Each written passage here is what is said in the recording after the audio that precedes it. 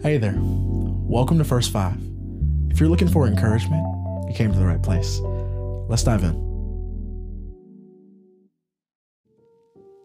So I'm reading through the book of Matthew. I love being able to go through the Gospels again. And I saw Matthew 3, and this is John the Baptist preparing the way for Jesus to come. And I love what the scriptures have to say about John the Baptist.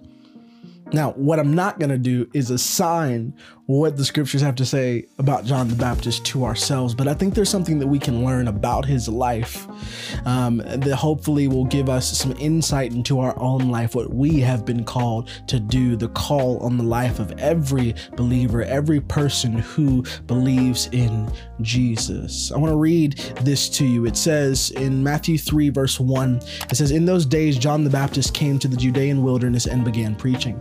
His message was, repent of your sins and turn to God, for the kingdom of heaven is near." Now note, this is similar, if not exactly the same, of the message that will come from the mouth of Jesus very soon.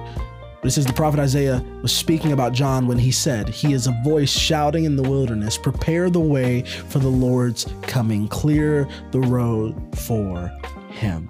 I love that. I love that that's what the scriptures have to say about John, that what the prophet Isaiah prophesied about John well before his birth was this, that John would be a person, a voice shouting in the wilderness, prepare the way of the Lord, prepare the way for the Lord's coming, clear the road for him. And I wonder if we can look at John's life, the prophecy that was on John's life, and be able to glean from it just a bit what it is that we're called to do. Now, again, I'm not saying that we are John the Baptist in any form, shape, form, or fashion. But what I am saying is that there's something that we can learn from his life. You see, John the Baptist lived a life that was called. He was commissioned for something, and he was consecrated for that said purpose. And I think when we think of our lives through the lens of calling, through the lens of commissioning, and through the lens of consecration, then ultimately we too can prepare the way for the Lord's moving, for the Lord's coming, as we know that Jesus is coming back. Let's start with calling. From birth. From before birth, when Jesus was in the womb and John was in the womb and the baby leapt, John leapt in the womb in excitement for Jesus' life. At that moment, the prophecy that had been spoken over John was called to serve Jesus, called to prepare the way for Jesus, called to go before Jesus, but then he was commissioned. And in the same way, we've been commissioned. The great commission for all of us who claim Jesus, who put our faith and our trust in Jesus, is to go into the world and make disciples of all nations, baptizing them in the name of the Father and of the Son and of the Holy Spirit, and teaching them to obey all that Jesus has commanded us to do.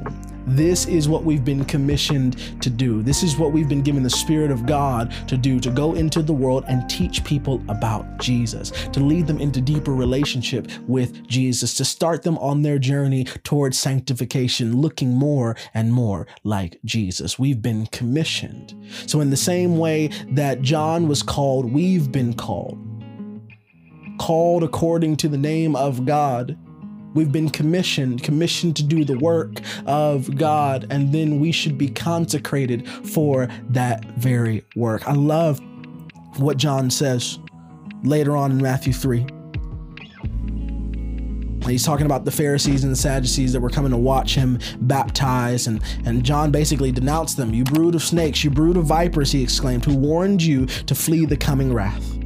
Prove by the way you live that you have repented of your sins and turned to God." Prove by the way you live that you have repented of your sins and turned to God. What he is talking about is this life that is set apart, this holiness that we aim for, this consecration of oneself for the task at hand, for what God is calling you to, for what you've been commissioned to do. So if we look at John's life, we have an example. An example of what it looks like to be called, an example of what it looks like to be commissioned, an example of what it looks like to be consecrated for that commissioning, for that calling, so that we could go before the Lord and usher in his coming, usher in his return, usher in his move in the lives of not only us, but the people around us. That if we lived lives that were set apart, if we lived lives that bled out of the calling of God on our lives, if we lived lives that were ultimately to fulfill the Great Commission, how much more would we see God move in our midst? How much more would we be able to go before the Lord in power and prepare the way to clear some of the debris, to lead people into greater relationship with him, to usher in his very return. That's my prayer for you today. That's my hope for you today, is that you would live a life that is called, commissioned, and consecrated for the Lord. That you and I, just like John, very much like John, would be voices shouting in the wilderness, saying, prepare the way for the Lord's coming. Clear the way for him. I really hope that encouraged you today. We'll talk soon.